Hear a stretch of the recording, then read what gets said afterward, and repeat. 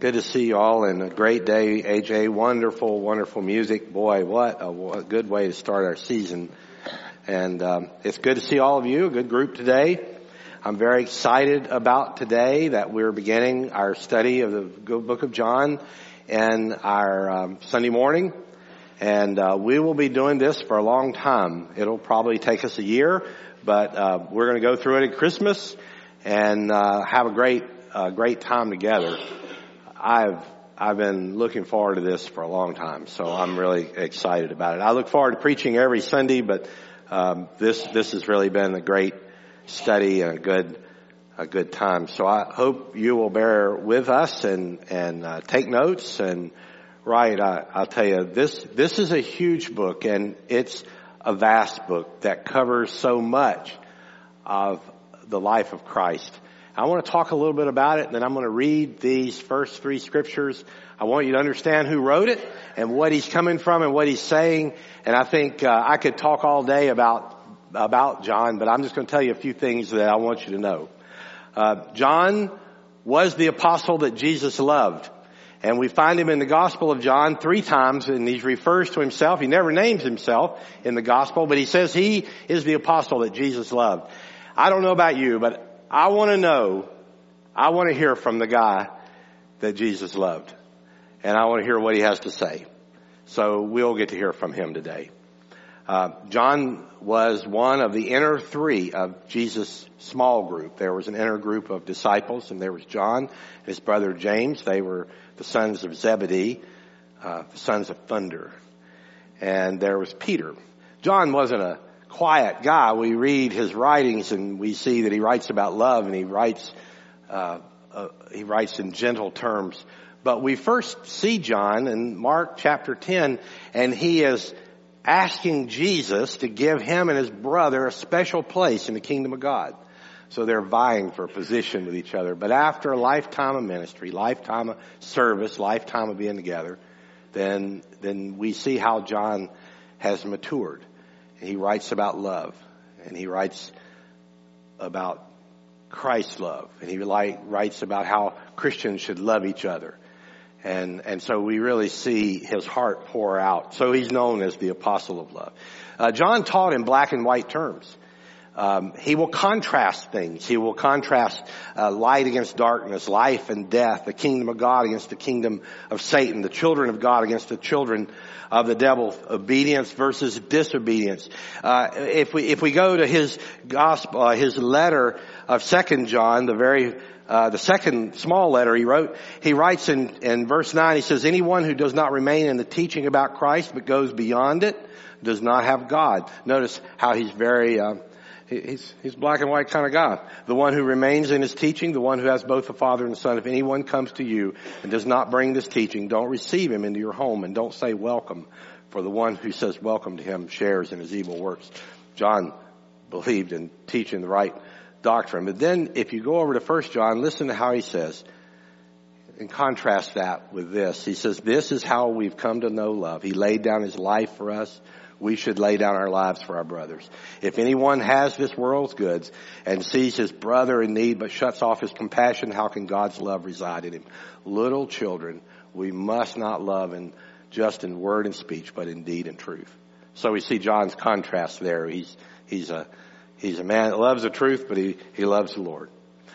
We saw in our little bumper, which by the way, our folks did. David and Jacob all did our little bumper. We wanted to have something to kind of bring attention to the book of John. We'll play that every week. But when we finished this, the music wasn't quite right. We took it into AJ, and AJ gave us this great stirring song to put beside it. So it's good. It's good to have a team of everybody that can work together. Let me tell you a few things about it. In the purpose in chapter 20 of John, verse 31, we saw what the purpose for the gospel is.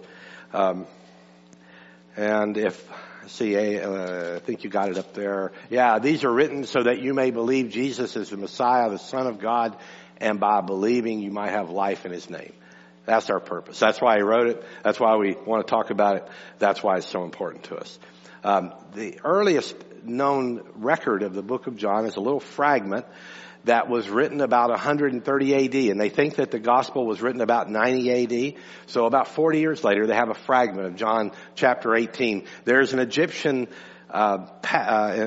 mostly intact version from in Egyptian hieroglyphics that are recorded on papyrus, and that was found in Egypt about 200 years after it was written. So most folks think John wrote it about AD 90 in Ephesus toward the end of his life, after a long life of ministry. The first three Gospels are known as the Synoptics. That means they're seen together. Matthew, Mark, and Luke are seen together, kind of similar. The book of John is very different, has different accounts and different stories, different teachings. It emphasizes. And from chapter 11 on, in the last 5 days of Jesus' life, over half of the book is given just to the last week of his life. The prologue, there's the 90% of the material we put in our little bumper that is unique to the book of John. The prologue that we're going to talk about today talks about Christ as the eternal existence and incarnation of God. It talks about the first miracle. That talks about Nicodemus. These are all unique. They're not in the other Gospels. Jesus' ministry in Judea and Samaria. The resurrection of Lazarus, the high priestly prayer, the teachings on the Holy Spirit, the book, the great teaching on prayer and discussion on the Holy Spirit, all unique to the Gospel of John. He gives us insight that none of the other books give. All four of the Gospels talk about Jesus feeding the 5,000, but John's the only one to say Jesus claimed to be the bread of life. So he gives us a perspective the others don't give us. And we have the I am statements that we put up for you when Jesus made the claim. 7 of those great statements: the bread of life, the door to the sheep, the good shepherd, the resurrection, the way, the truth, and the life, the vine, the true vine. We'll see the themes of light and dark, of love, that Jesus is God, that Christ is our Savior if we believe in Him. And so I want you to see in the book of John and over all of this teaching that Christ is big enough in your life. And that's where we're going to start today. If you have your Bibles, turn with me to John chapter 1, verse 1. And we're going to read just 3 verses. We could really have camped out all day in verse 1. There's enough to say here, but we're going to cover 3 verses. Get through them pretty quick. And I want to give you some time at the end. John writes in chapter 1, verse 1, in the beginning was the Word, and the Word was with God, and the Word was God. He was with God in the beginning. All things were created through Him, and apart from Him, not one thing was created that has been created. Father, thank you for your word, and I just pray that you'll speak clearly to us today. In Jesus' name we pray. Amen. I'm going to start with this idea of the Word. I want you to understand that and see that. We're going to talk about it. This is the Christmas story according to John. This is his Christmas story. His Christmas story doesn't begin in Bethlehem. Everybody likes a baby at Christmas. And the baby Jesus is a wonderful image at Christmas. Even people that don't believe in Jesus like the baby because babies are cute and you just want to pick them up and hug them and love on them. But John doesn't begin in Bethlehem. He begins his story at the beginning of time. In the beginning. A long time ago. And he says that Christ is the Word. And the Greek word is the word logos. Logos is an interesting term. It has a Hebrew meaning, and to the Jewish people it would mean one thing, and to the Greeks it would mean another. You know, the Greeks like to study and talk about things and write about things. And logos was to the Greeks, it was an impersonal, abstract reason and order in the universe. In other words, there was some degree of logos and order and reasoning, and one day there would be a complete reasoning and order of things as it would be revealed. Plato said that. He said that one day he hoped that we would understand everything. It would all just kind of fall in place. Logically, it would just all fit. And maybe John knew this, but I don't know if a Galilean fisherman would have known that when he wrote this book. When he called Jesus the Logos. But the scholars would banner this word around because that was a great thing for them. And it is though God speaks through John and says the Logos, the word, the order has now been spoken. So we're going to talk a little bit more about it from the Hebrew perspective in just a minute. But I want you to understand kind of what Logos, what the word is. So John says that in the beginning was the Word. So the first thing that we want to say is that Christ is big enough to trust because He's the eternal God. And the Bible says right here, in the beginning was the Word. All the way back to the beginning of time. If you go to Genesis chapter 1, verse 1, you find in the beginning, God created the heavens and the earth. John and Moses began their books the same way. In the beginning, God. So back at the beginning of time, in the beginning, Christ was there.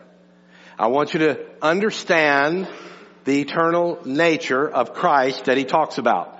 The word was is as an imperfect tense.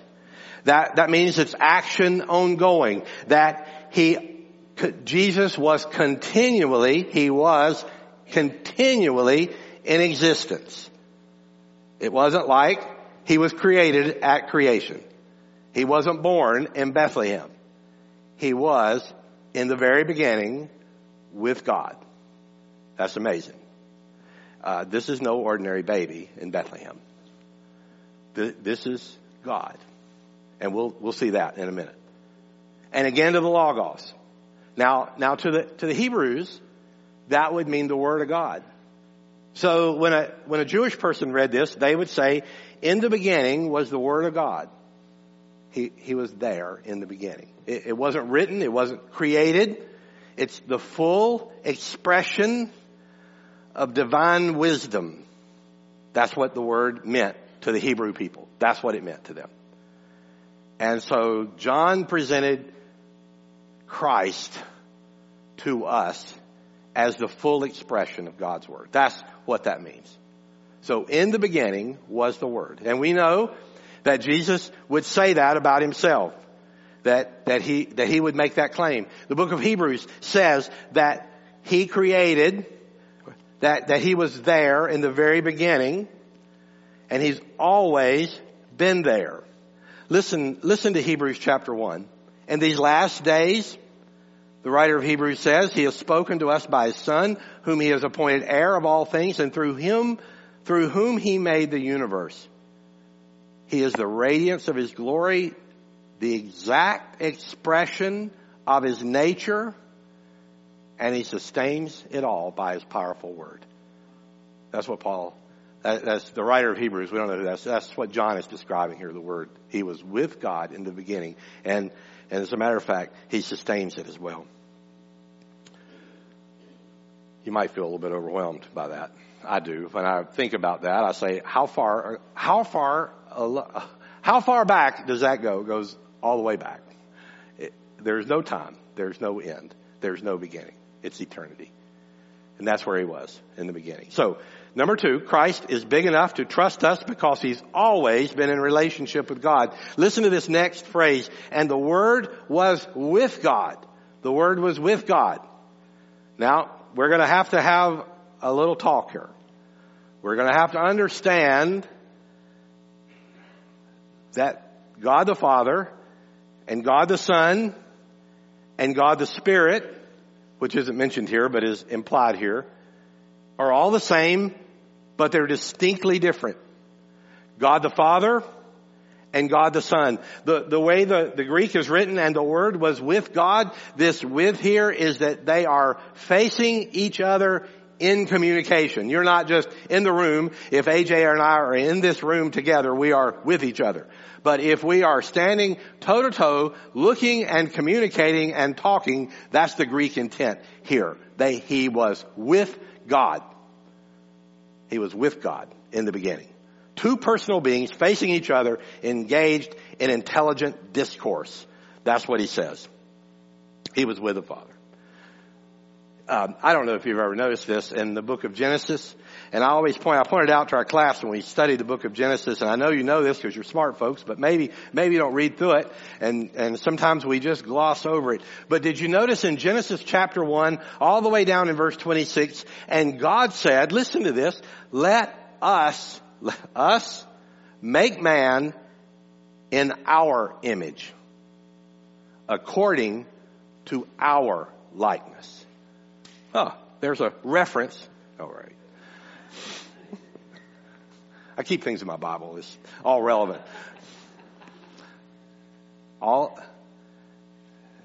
So God, Christ, and the Holy Spirit were with each other from the beginning of time. That's what John's telling us. Okay, that's really important. We got to get that. So, and then in case you missed that thought, John covers that again in verse 2. He says that he was with God in the beginning. So if you miss it, he just tells you again because it's really important. And I think our minds, again, we just kind of stagger at this because we say, I just don't understand. It's okay.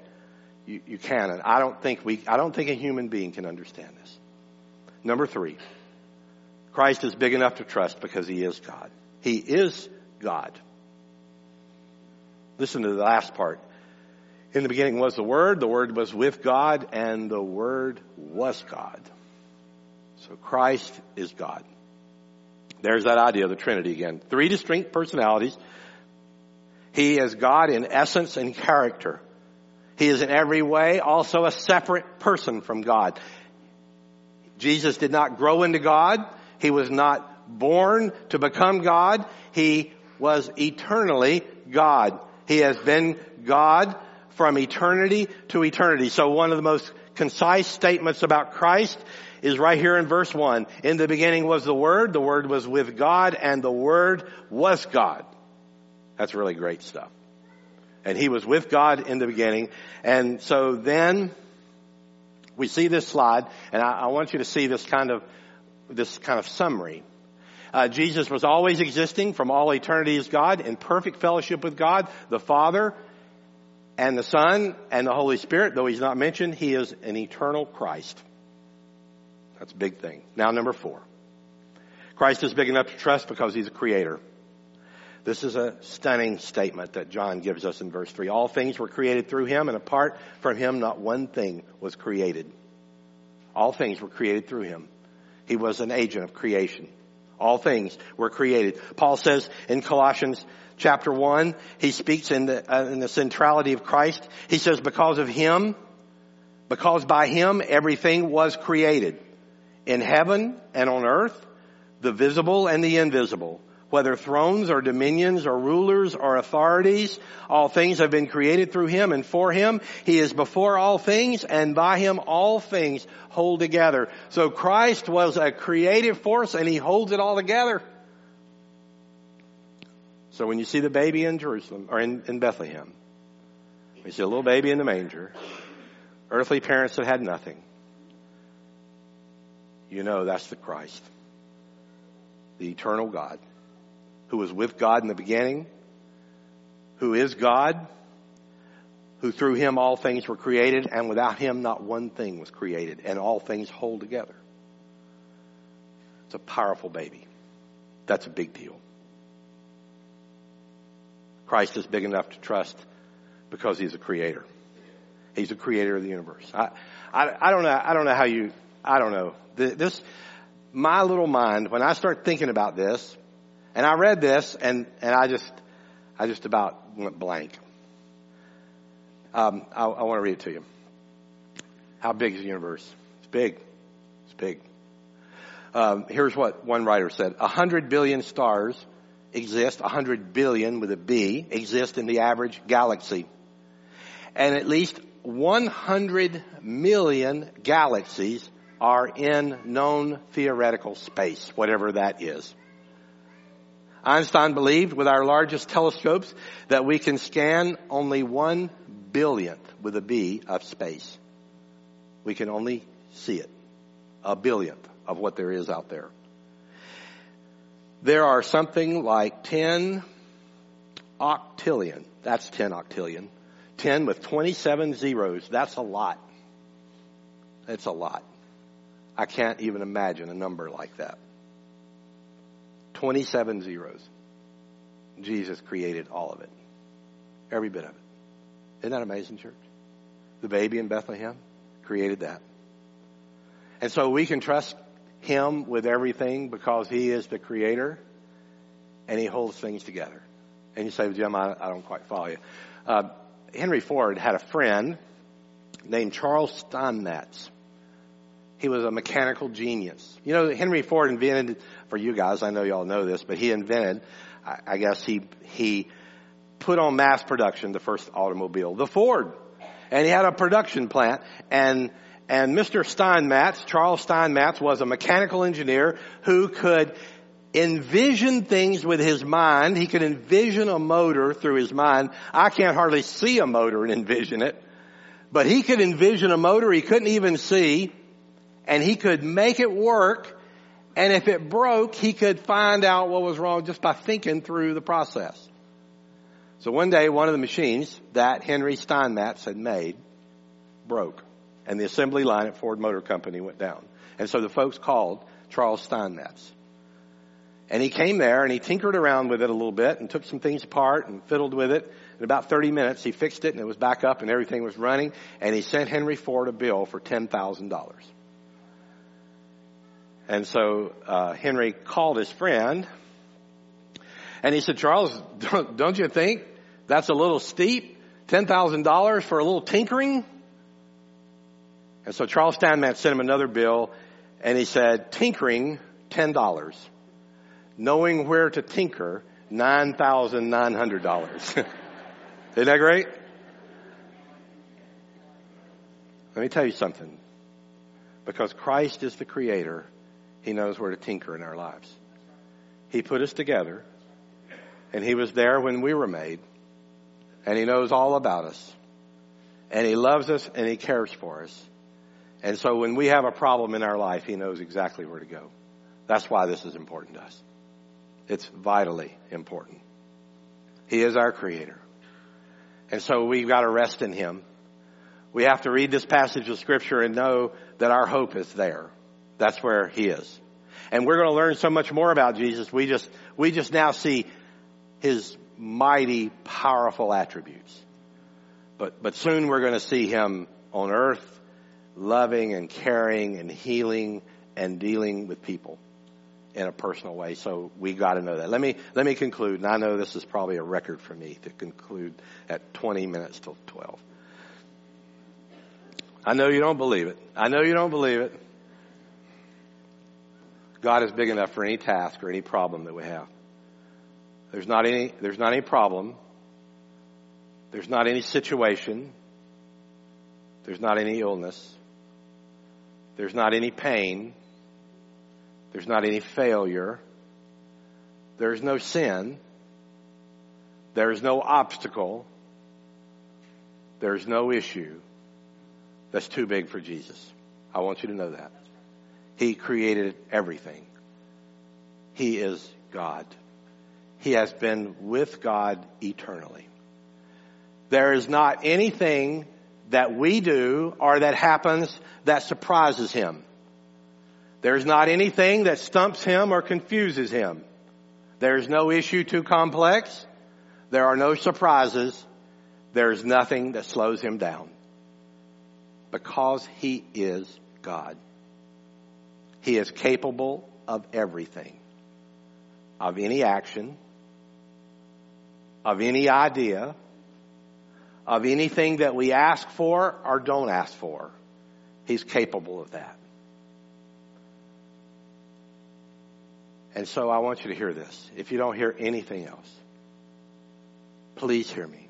And I'm going to read it to you because I want to be careful that I say it right. And so when he does not act the way we desire, or the way that we wish, or the way that we desperately pray that he will, it is not because he is powerless or indifferent or unloving. Do you hear that? When he does not heal, or he does not hire, or he does not give us what we want and what we need, it is because God is all-knowing and he knows eternally what is best for us. You must know that. That is a matter that only God knows. And he loves us far better than we love anyone. He loves us far better than any earthly parent loves a child. He loves us better than that. He knows far better what we need than we ourselves know what we need.